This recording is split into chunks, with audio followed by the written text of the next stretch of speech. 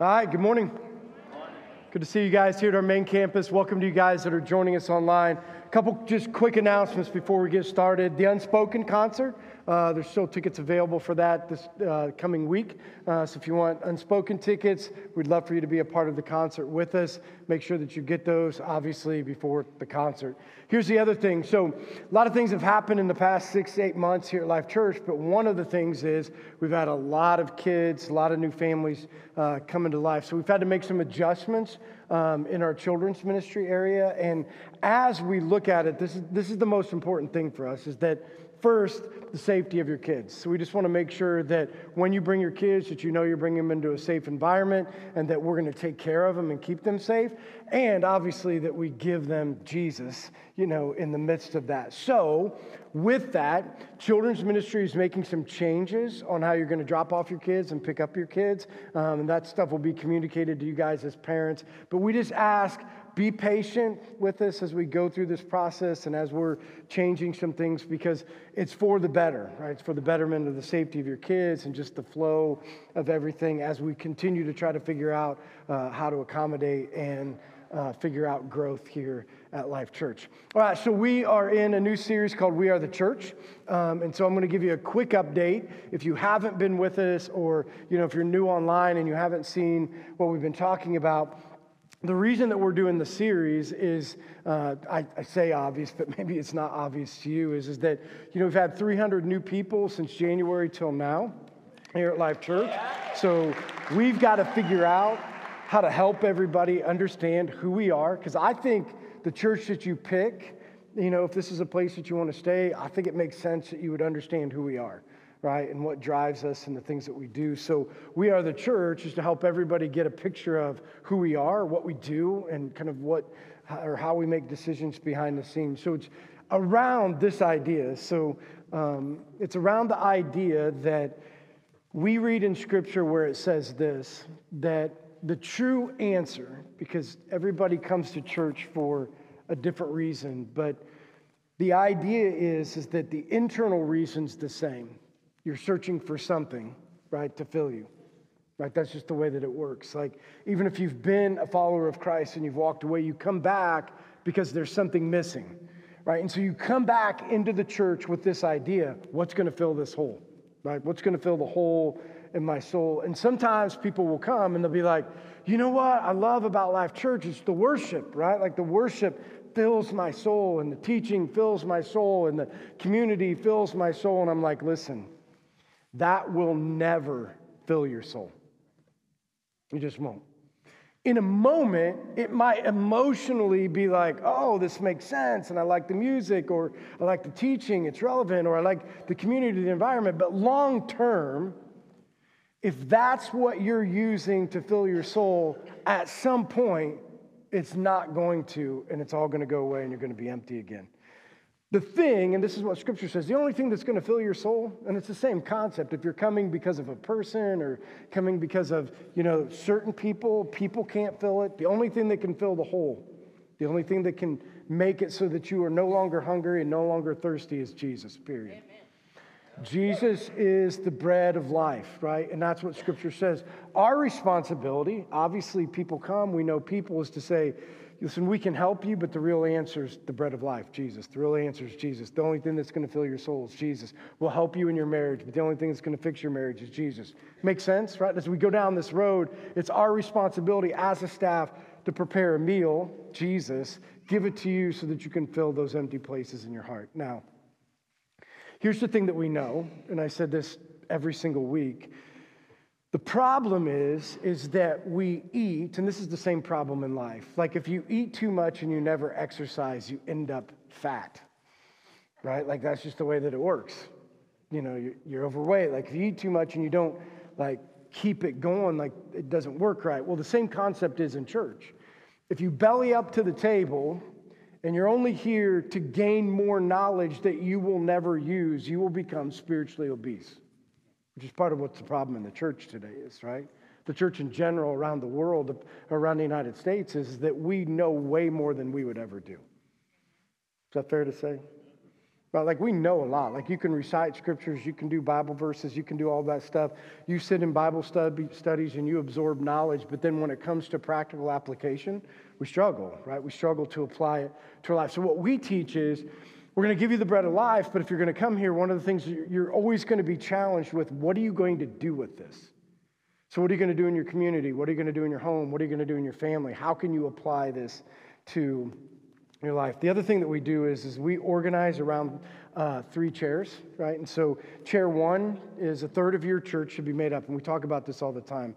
Church diversity and church being different is a good thing because a third of your church should be made up of people that don't even know Jesus, right? And you know why? Because if we are doing, as church people, if we're doing our job right, then every single day, every single week, we are working to reach people for Jesus, right? And we know that part of reaching people for Jesus is you're going to bring them to church. We're going to help you, right? Like you're going to be like, hey, you need to check this out. You need to come with me. You need to be a part of it. You're going to bring your friend. So we're expecting that if you bring your friends, a third of this church is going to be made up of your friends who don't know Jesus. Right? And we're going to do everything in our power to help you, help them get to know who Jesus Christ is. The other one is chair 2. These are the people that they come to know Jesus Christ as their Lord and Savior, but they're just trying to get it figured out. Do you remember those days? Do you remember the days like you give your life to Jesus and you don't know what to do other than you're like thankful that you're not going to hell? You know what I mean? Like you're like super glad that you don't have that anymore, but you also have no idea what you're supposed to do next. And so you're trying to figure out that process. So a third of your church should be made up of people who just came to know Jesus Christ. The other one is chair 3, right? So chair 3, being the chair that are people that we would call spiritually maturing, not spiritually mature. And here's why. We don't believe that your spiritual maturing ends till the day that you stand in front of Jesus. Right, so if anybody that would be like, I'm spiritually mature, you're maturing, right? Like you're never going to get it right until completely right until you stand in front of Jesus. But a third of your church should be made up of the spiritual maturing, right? The people that got out of chair 2 and moved on to chair 3, right? So everything that we do, from our social media to the messages to the things that we put out when we do services, when we're doing discipleship, all is around that idea that we believe that the church is diverse in that area. And the reason, right, I want you to hear this, is we do this for a reason, right? Like this isn't just randomly the church came up with this idea that, we want to organize around these chairs. The idea is it's the mandate from Scripture. Right? The mandate from Scripture is if you call yourself a Christian, right? If you say, I'm somebody who believes in Jesus Christ, and somebody is evaluating your life, right? Just when I say somebody, just understand that there is somebody, and that is Jesus is evaluating your life, right? But just the idea is what is it that he's looking for? He's looking for somebody who will be turned into a fisher of men. Somebody who will reach people, right? So a part of your life is around I'm reaching people. So I'm surrounding myself with people who don't know Jesus with the opportunity to reach them. But I don't care just about reaching them. I'm also going to teach them, right? You can't just leave them there, right? We can't just bring new believers in and not do anything with them. So you're going to do everything you can to teach them everything you can about who Jesus is and having a relationship with them. And then also you're going to be part of sending them out, meaning that all of us who have been in this for a while, all of you that have been in this for a while, here's what Scripture very clearly tells you. Older men and older women should be investing into younger men and younger women, training them up to do the work. Kind of a lost art, I think, right? Passing on traditions, and especially when it comes to Christianity, that we that have been through it are at a different place than when we were in the mix. And with that, it means we should train them up. And that mandate comes from Scripture. This is our Scripture that we use from the beginning, Matthew 28, starting in verse 16. Here's what Jesus said to all of his disciples at the end of his life when he came back. Then the 11 disciples went to Galilee, to the mountain where Jesus had told them to go. When they saw him, they worshiped him, but some doubted. Then Jesus came to them and said, "All authority in heaven and on earth has been given to me. Therefore, go and make disciples of all nations, baptizing them in the name of the Father and the Son and the Holy Spirit, and teaching them to obey everything I have commanded you. And surely I'm with you always to the very end of the age." Now, the idea of that, it's not a suggestion, but it's a mandate. Like it's not like some of you get to choose to follow the Great Commission and some of you choose to not follow the Great Commission.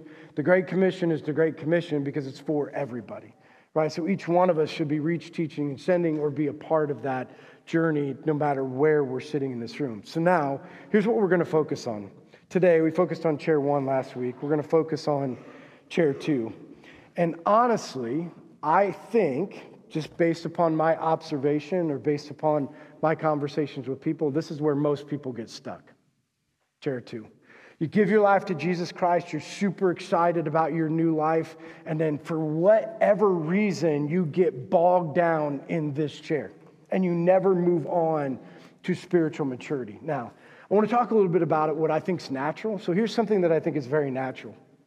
So whether we want to admit this or not, the majority of your life, when you're a young person, you know, when somebody's young and you're in high school or middle school, one of the things that's always talked about is, what do you want to become? Right? Don't we do this? Right? Like, what do you want to become? And you go to the guidance counselor. I can remember this, going to the guidance counselor, and I'm like, what do you want to be someday? I'm like, Judas, I don't know. What do you make the most money in?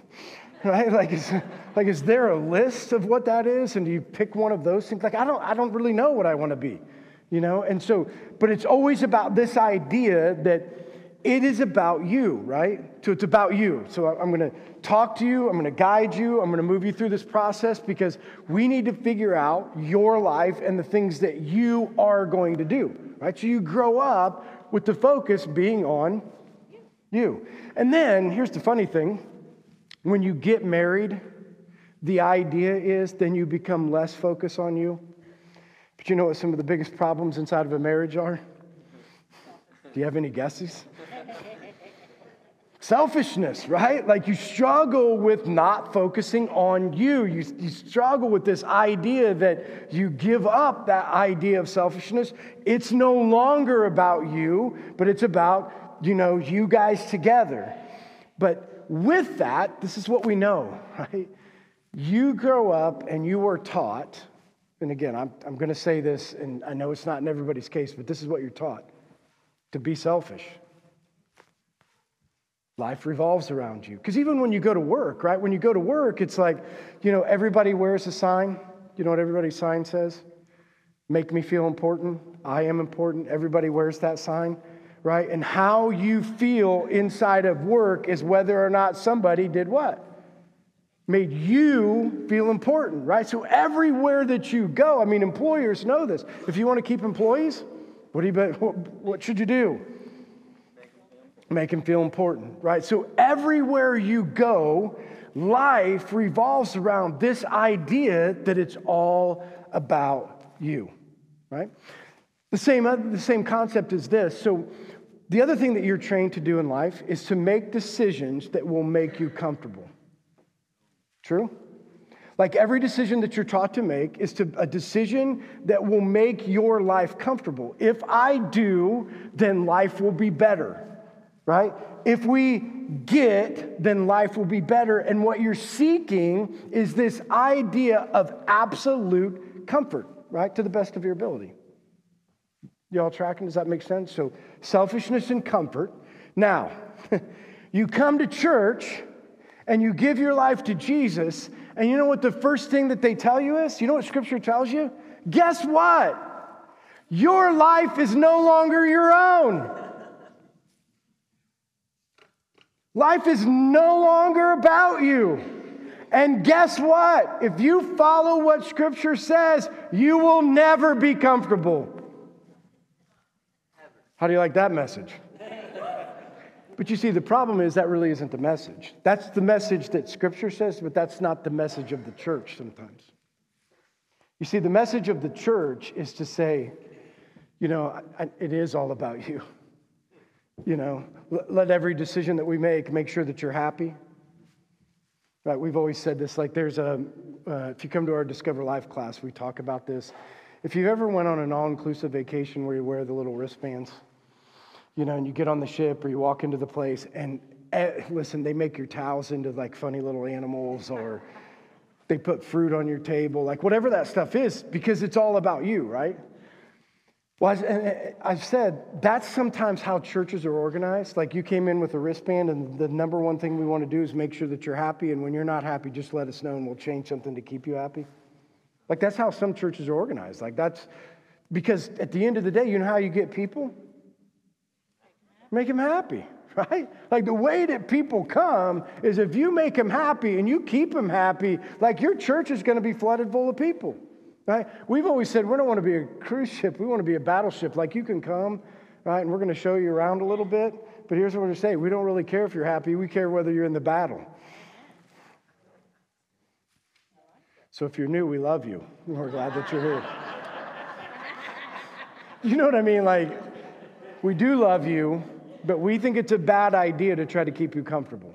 Right? We think it's a bad idea to try to make sure, the same concept, like when we get to these places of being comfortable, right, to go away from the selfishness, the idea of making you comfortable, right? So one of the things that we naturally do is we try to make decisions that will make us feel comfortable. It's the same spiritually. So when you give your life to Jesus Christ, one of the things that you do, right, is you give your life to Jesus Christ and you make decisions on things that you will think will make God happy, that will make you comfortable. Are we tracking? Right? Like you're going to make a decision, you give your life to Christ, and you say, like the first thing I got to do is make decisions, and when I make these decisions, it will make God happy. So you just think about this for a second.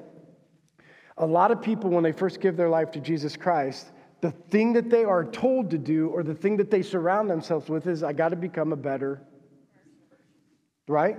And here's how you determine better person, right? So you determine better person by what? Sinning less. And you think that the idea is, and so don't get me wrong, I'm going to come back to this, you should become a better person and you should sin less. But the problem is, here's the messed up piece of it all. Do you realize, though, that God is not going around and looking at your life and being like, oh, okay, let me evaluate here for a second. Oh, Brad, his sins, and I like him because he's way better than Macy. Like he lives way better than her, has way less sins in life. So I'm more happy with Brad than I am with me. That's not how God views you. Through the blood of Jesus Christ, Brad and Macy are the same people. Amen. Son, daughter of the King. Right? That's how they're viewed. We got to remember, God isn't looking at you happy, thinking you became a better person because you sin less. You know what he's looking at? He's looking at the idea of what makes God happy or pleased is your faith. Is that right? Like your faith, meaning that, you know how your faith grows? When you get uncomfortable. Right? Like it's the only way your faith's ever going to grow is when you get uncomfortable. So do you see the problem of why so many people get stuck in this chair? Because you can't get out of it without completely flipping the tables. Getting rid of your selfishness and living in uncomfortable places all of the time. Right? If you don't get a different mindset, you'll be stuck in this chair all the time. In fact, I want to prove it to you. I want to read from Scripture. In Scripture, this is in Matthew 10. So in Matthew 10, here's what he's trying to tell us, and here's what we'll keep using this over and over again, this statement. Purpose is what God wants, not comfort. Okay, so we'd rather you live on purpose, not in comfort. Well, here's what he says in Matthew 10, starting in verse 34. It says, do not suppose that I have come to bring peace to the earth, right? I did not come to bring peace, but a sword. So you know what he was talking about? So the nation of Israel, they had this idea that when Jesus came, what do you think that they were hoping for? Yeah. Peace, comfort, stability. Like they were hoping that Jesus was going to take an uncomfortable life because that's what they were living under, the impression of the Roman government. hoping that they were going to take an uncomfortable life, and because Jesus was going to come, all of a sudden it was going to be comfortable, right? That was the idea that they had. And so Jesus flips it over for them when he says, well, don't suppose that I have come to bring peace on the earth. I did not come to bring peace, but a sword. For I have come, and this is what he says, for I have come to turn a man against his father, a daughter against her mother, a daughter-in-law against her mother-in-law. A man's enemies will be the members of his own household. Anyone who loves their father or mother more than me is not worthy of me. Anyone who loves their son or daughter more than me is not worthy of me. Whoever does not take up their cross and follow me is not worthy of me. Whoever finds their life will lose it. Whoever loses their life for my sake will find it. Anyone who welcomes you welcomes me. Anyone who welcomes me welcomes the one who sent me. Whoever welcomes a prophet as a prophet will receive a prophet's reward. And whoever welcomes the righteous person as a righteous person will receive a righteous person's reward. And if anyone gives even a cup of cold water to one of these little ones who is my disciple, truly I tell you, that person will certainly not lose their reward. Now, here's what he's trying to get at. He's trying to say to you that your natural tendency will be to love your life more than you love the Lord. That your natural tendency, right, will be to love your wife more than you love Jesus. Your natural tendency will be for you to love, your husband more than you love Jesus. Your natural tendency will be to love kids more than you love Jesus. Your natural tendency will be to do things, right, to put Jesus in second place when it comes to love, right? Because that makes sense to all of us, right? Nobody's sitting out there like, no, man, I don't want to love my kids, or I don't want to love my wife. That's not, it makes sense to us that we should love our family. Jesus is saying to be a follower of mine, right? If you want to get out of this chair, here's the thing that you're going to have to realize. Husbands, you can never love your wife the way they deserve until you love Jesus first. Period. Right? It just can't happen. You cannot give the love to your husband or your wife until you first love him. He's teaching this concept. Same thing. You can't love your kids. All of you guys that think that you just love your kids by giving them all of your time and giving Jesus nothing, you cannot love your children the way that they deserve until you first love Jesus with all of your heart, mind, and soul. Period. And I know what you think. I know you think that time equals love, right? Just more time, more time, more time. You can give them all of the time in the world, but if you don't give them Jesus, nothing ever changes. Right? You can spend all the quality time you want with them, but if we don't fix this problem of giving them Jesus, there's still something that's missing. Right? So he's telling us the thing that's going to have to get switched for you, right? Especially when it comes to this. So think about this for a second, parents. It tells you that you need to love Jesus more than you love your children. And I know that's a stretch, because I know when I said, hey, the whole idea that you should love your husband more than you love Jesus, some of you are like, oh, that's no big deal, right? But when I said, hey, you can't love your kids more than you love Jesus, some of you moms out there going, True, right? Because that hits home. It hits home when it becomes, but let me tell you what Scripture's trying to tell you. You know how you can love your children well? Prepare them in a way that they can not only meet Jesus, but to be a warrior for Jesus Christ. That's how you can do it, right? Because here's what I want you to see. You prepare, like the way that you love your kids is you prepare them. I know everybody does this. So if your kid likes a certain sport, what do? Yeah, we get them ready, right? You prepare them. You get them their glove, you get them their bat, you put them in the thing, you give them the time, they go to practice. You're like a little school bus, going back and forth. You get them to everywhere that they want to go. But what are you doing? What are you doing to prepare your children to reach their friends for Jesus? And when I say that, I want you to hear this for a second, right? Like, I don't want you to be like, I got to teach my kids the Romans road. And so that way, when they go to school and they get out on the playground, they got to go to all their friends and make them kneel down on their knees and say, you're going to hell until you say this. You see what I'm saying? Like, that's not what I'm saying. But you know what I am saying? I'm saying, what are you doing as a family to give an opportunity for your friends who are trying to reach their friends where they can bring them over and they can have a meal and they can see people that love them. They can spend time together with people that love them. They can just see what it looks like to be inside of a loving family. And you can just sit down and you can read scripture with them, have fun with them, and show them what relationship really looks like. That's preparing, right? You're teaching them that relationships and love for Jesus matter just as much, obviously, if not more, than what they do on the baseball field or what they do on the football field, right? You know, the obvious is that when we look at how we're preparing and what we're doing, sometimes what we're showing is that we for sure don't love the Lord more than.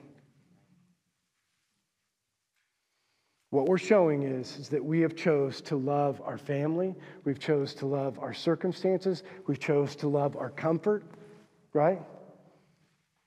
Because think about this. How many of you, because this is what he's trying to say, if you want this to work, what you need to pray for is not comfort. You need to pray to have your life blown up. How many prayed for that this morning? God, please interrupt me completely. Change everything in my life because I don't care about normal. I just want to be where you are. How many people are praying that prayer? Right? Like, that's just not normal. So to get out of here, we've got to start flipping our mindset. That's what he's trying to say. And we've got to be able to do this. So listen. The other enemy to being able to move on to spiritual maturity, this chair too, because here's the thing that we know. Like, there is a time for you to come and be fed, and there is a time that it's all about you, and there is a time to get out of the high chair and stop whining because you're not getting fed. And I don't want to say that in a mean way. I'm just saying what Scripture says. There is a time to be here and say, this is what I need. And we're going to be like, how can we give you what you need? And there is a time to say, get up out of your chair and go feed somebody else. You've been fed long enough. Right? Like, that's part of what Scripture says. It's not that we're not going to continue to support you, not continue to help you, but if you sit in this chair forever and you go to church, I want you to think about this. If you go to church for the rest of your life for your needs being met, you will never find a church. Let me restate that. You'll find a church. It'll be just different ones all the time because no church can meet your needs all the time. She'll just keep rotating around till you find the one that, does for this moment and then this moment and this moment and this moment. If you go for your needs to be met, and they're met, and then you pour yourself into doing whatever God's called you to do inside of the church, God, you'll just be wherever God wants you to be. Right? But we got to be able to get out of that chair. Now, I want to move it into a practical example. So if you have a Bible, turn to Acts 9. We're going to be looking at verses 10 through 19. So Acts 9 is about the story of Ananias. In this story, this is a perfect example of somebody that was in chair 1, right? Got to chair 2, and here's the cool thing. Once he got to chair 2, just like he has for each one of us, he was challenged to not stay in this chair but move on. And how he responded not only got him out of this chair, but essentially transformed the whole world because of one decision that he made. Okay? So we're going to look at it, and we're going to look at his life and see what we can learn from it. So Acts 9, starting in verse 10. So remember, at this time, people had given their life to Christ, and they were fleeing the persecution in Jerusalem. And so Ananias, being in Damascus, he was a new believer. And because he was a new believer, he was being persecuted for his belief. So here's what he says, Acts 9, starting in verse 10. In Damascus, there was a disciple named Ananias. The Lord called to him in a vision, Ananias. Yes, Lord, he answered. Now, I want to stop there for just a second because there's something that Ananias did that gave him the ability to get out of this chair. So one of the things that Ananias did, and we'll see it based upon throughout the whole story, that's how we can put this together. But here's one of the things that Ananias did. When he read his Bible to be a better person and to be used by God. Does that make sense? So you read it like, hey, I need to stop sinning, which is what we should all do, right? We should all read it. We should all follow the rules. We should stop sinning. And we should ask God, what do you want me to do? Same concept. When he prayed to help become a better person. And how do I get used by God? Same concept. When he went to a gathering, right? He went to a gathering to gain wisdom so that he could become a better person and to be used by God, right? He positioned himself to always get better and be open at the same time. Does that make sense? We all need to get better and we all need to be open. And the reason that we know that happens is because, think about this. Ananias is sitting in a room, and then all of a sudden, God shows up in a vision. If you weren't seeking the Lord and asking him and expecting him to show up, number one, when God shows up in a vision, you'd be like, holy crap, what's going on? He was expecting it. He was sitting there, and so when God shows up in a vision and gives him something to do, he was expecting it, because when he read his Bible, he was expecting to hear from God. When he prayed, he was expecting to hear from God. When he went to work, he was expecting to hear from God. When he came to church, he was expecting to hear from God. So when God says, hey, Ananias, he's going to be like, yeah, what's up? But you see why it's foreign to us? It's because we read the Bible just for the sake of getting better ourselves, but not listening for God. So he teaches us, if you want to get out of this chair, one of the ways you're going to get out of this chair is to read to get better and be open for God to speak to you. And that's going to move you out of that place. Then he goes on, and says this, verse 11. Then the Lord told him, go to the house of Judas on Straight Street and ask for a man from Tarsus named Saul. For he is praying, and in a vision he has seen a man named Ananias come and place his hands on him to restore his sight. Here's the second thing we can see from Ananias. In our lives we have this tendency, and we see this in our lives. This is how we get stuck in this chair. You get a plan that's comfortable to you, and then you ask God to be involved in it. You know what I mean, right? Like you're like, hey, God, I got a plan. Use me. But that use me is why I'm still here. Because I don't want to get uncomfortable. I don't want it to cost me anything. I want to be at this place. Well, here's what we got to remember. You can't ask God. Well, you can. It just doesn't work. But you can't say, I got a plan and God be involved. You see what Ananias proves? That in our lives, it's better to not get a plan and ask God. It's better that God has a plan and we go to where he is. You know why that's important? For a couple different reasons. One, if you try to create a movement and ask God to be a part of your movement, it will sometime fail. If you are a part of God's movement and you're just carrying on, the gates of hell will never prevail. Do you see the difference? Right? If we're a part of the movement of God and the things that he's doing, and you know why the gates of hell will never prevail against it? Do you see what's happening? Did you see it happen with Ananias? God had already been working before him to prepare Paul for that transformation to happen. If you want to see a movement, be where God is and be where God has been in front. That's what I'm saying. Have you ever been in that situation where you listen to God and then you call somebody and they're like, that's so amazing that this just happened? Yeah. I was just thinking about, I was in this situation. You know what that is? You listened, you obeyed, God was already working, right? So he teaches us conceptually, if you want to get out of this chair, listen to what the Spirit says, go where he is, and you're guaranteed to be a part of the movement that he's already established, right? So he gives us that principle and teaches us those things, so we got to do that in our own life. Then he says this, pretty profound in verse 13, Lord, Ananias answered, I've heard many reports about this man and all the harm that he has done to your holy people in Jerusalem. And he has come here with authority from the chief priests to arrest all who call on your name. So this is a pivotal point. And this is honestly a pivotal point for everybody in this room. You see, Ananias is sitting in his comfortable room inside of the church, and he hears from God, and God gives him a mandate. Ananias has a choice, doesn't he? Ananias can sit in the comfort of his church. Ananias can sit in the comfort of his house, right? But what Ananias has to decide is this, and this is the same thing that you have to decide. Is Paul worth saving? You hear? You see what I'm saying, right?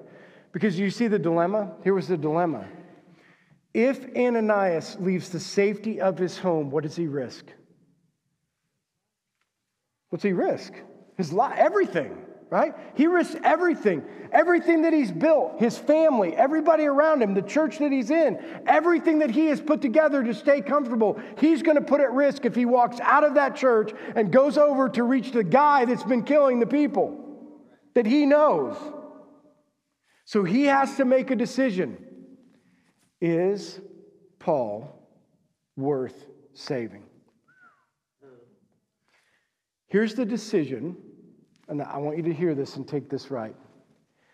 Every time you choose to stay selfish and comfortable, you are just saying they are not worth saving. That's what you're saying.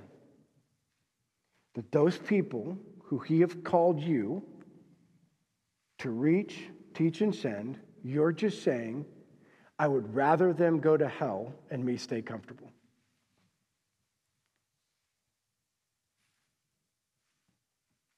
Fair?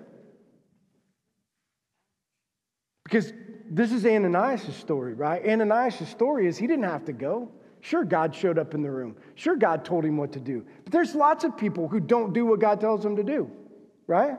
Lots of people. Lots of people that are sitting in comfort in this room. I've been one of these people. God told me to do it. I'm like, dude, I'm not doing it. I said, when I first got saved, this is the thing that I said. God asked me to be in full-time ministry, and I said, there is no way. Pastors are crazy, pastors are poor, and pastors' kids are crazy. I'm not doing it. That's what I said. So you know what I'm going to do? I'm going to be comfortable. I'm going to be comfortable. I'm going to create my own little comfort area. I'm going to do the things that I want to do, and I'm going to make it the way I want it. I'm that person. I chose comfort over calling.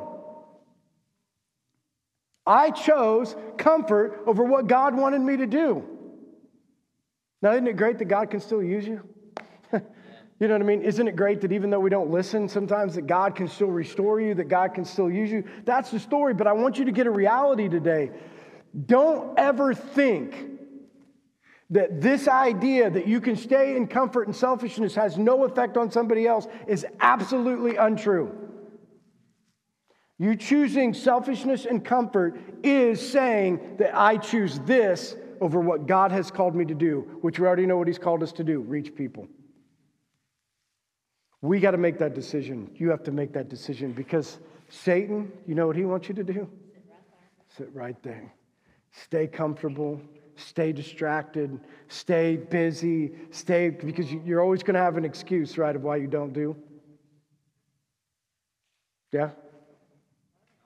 Right, like you're always going to have an excuse of why you can't serve. You're always going to have an excuse why you can't go. You're always going to have an excuse why you can't show up, why you can't be in a group, why you can't. Right? And I just say, just say it for what it is. I choose being comfortable over the salvation of a soul. I choose being comfortable over the discipleship of a person. I choose comfort over whatever the thing that God's called me to do. Just be honest about it, right? Because then God can use you when we're honest. Because aren't we all busy? Don't we all have something else to do? Can't we all pick something else to do in our lives? Yes, we can all do those things. But he gives us that to think through. Then he goes on, verse 15. But the Lord said to Ananias, go, this man is my chosen instrument to proclaim my name to the Gentiles and their kings and to the people of Israel.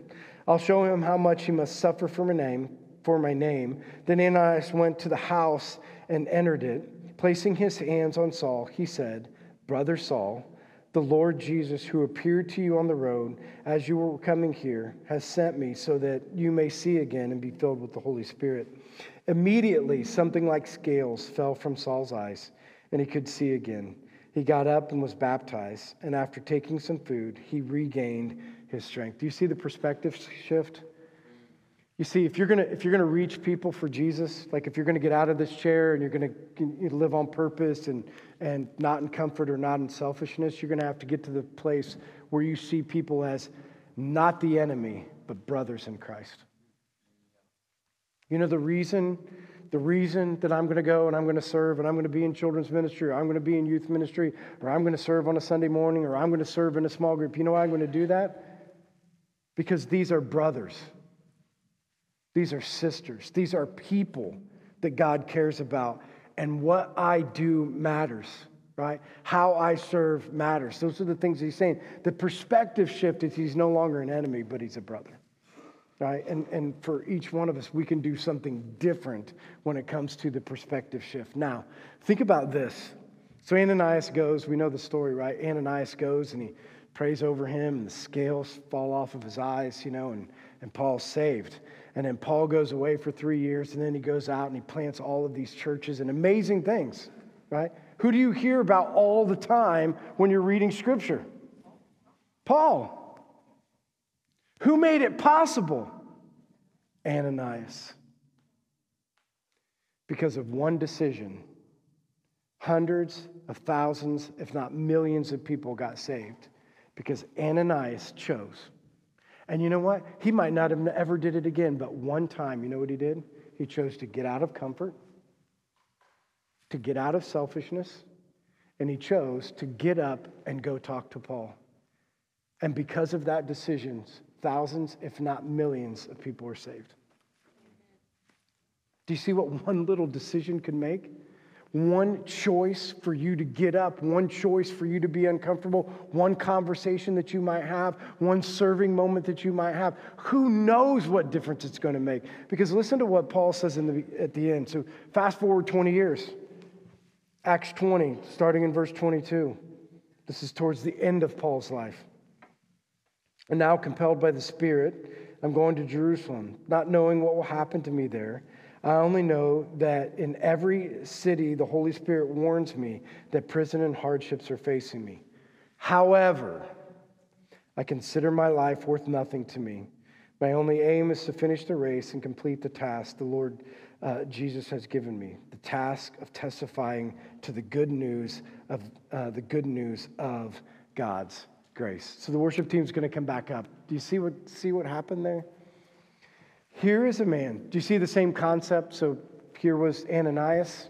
The reason that Ananias went to see Paul was because he was compelled by the Spirit. Just made a decision, right? Like the Spirit told him to go. He went and obeyed. And because he obeyed, you took a man who was essentially a persecutor, but turned him into somebody who was going to change the world. But what was different in Paul? Paul was the same as Ananias. Paul, compelled by the Spirit, did whatever the Spirit asked him to do, even when it meant, did you catch that? Even when it says, every city that I go to, what does the Holy Spirit warn me? Prison and hardship. Who's signing up for that? Who's signing up for the idea that to get out of this chair, you got to open yourself up to be compelled by the Spirit, and the Spirit's saying to you, you know what? What you're going to face in your future is hardship. What you're going to face in your future is, and how are we going to be like Paul? Just what it says. You want to get out of this chair forever? This is the answer. We, like Paul, knowing, because I want to just clue you in on this. If you choose to be compelled by the Spirit, for the rest of your life, you will have struggles and you will be uncomfortable, but you will be with Him.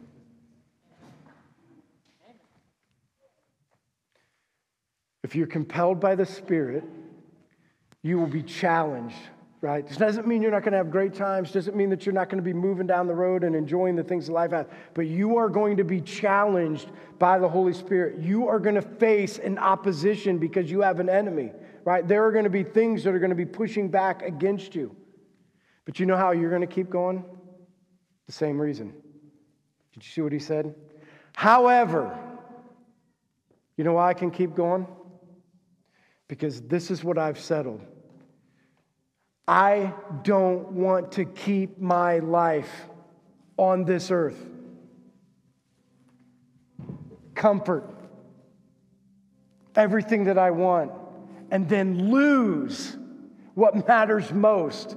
And that is my relationship with Jesus, because that's what he's telling you. Right? What he's telling you is, if you keep your life, you're going to lose it. But lose your life for me, and you're going to find it. However, I can go on because I don't want to lose. I don't want to miss. I don't want to regret a decision in my life. I would rather, even though it's difficult, lose my life so I can have a life with him. So that I can spend eternity with him, so I can be in relationship with him. That's going to be a constant decision for the rest of your life until you go home.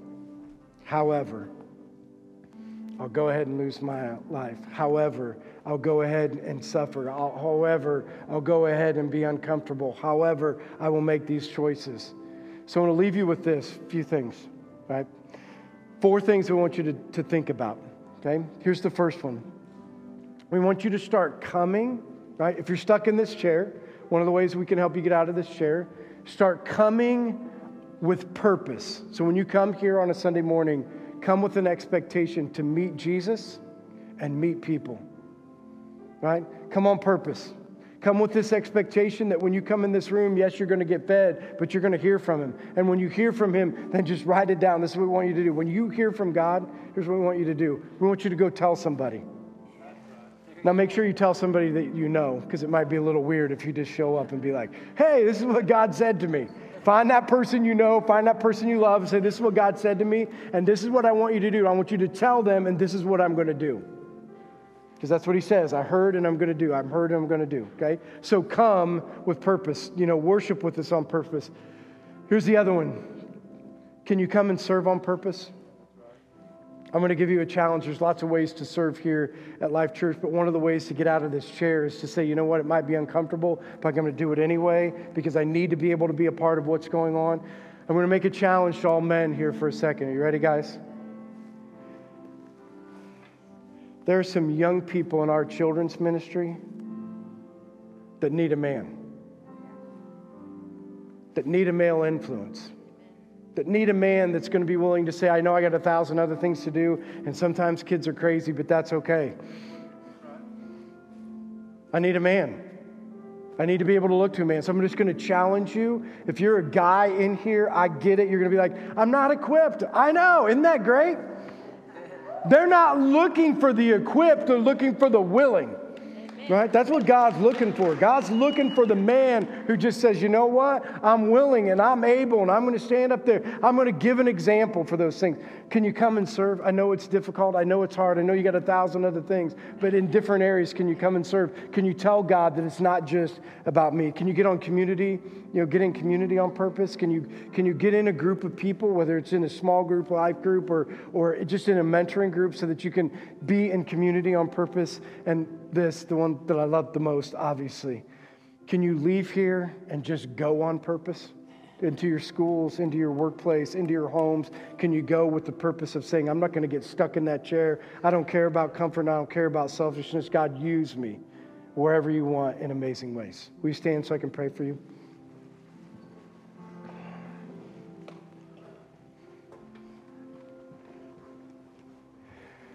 Heavenly Father, we just are encouraged today, Lord, that even when we get stuck in this place, in that chair, that you can still use us, that you can challenge us, that we can get up. Lord, I pray that we'll all get up, get out of this chair, Lord, and keep moving. Lord, I know that the distractions of the world are difficult. Distractions of the world are hard, Lord, but I pray that we will answer the question like Ananias did. Paul's worth saving, so I'm going to get up and do something about it. Lord, may we be a people in a church that it just will live like that people are worth saving, so we will give up our life so they can have life. Lord, we love you. In your name we pray. Amen.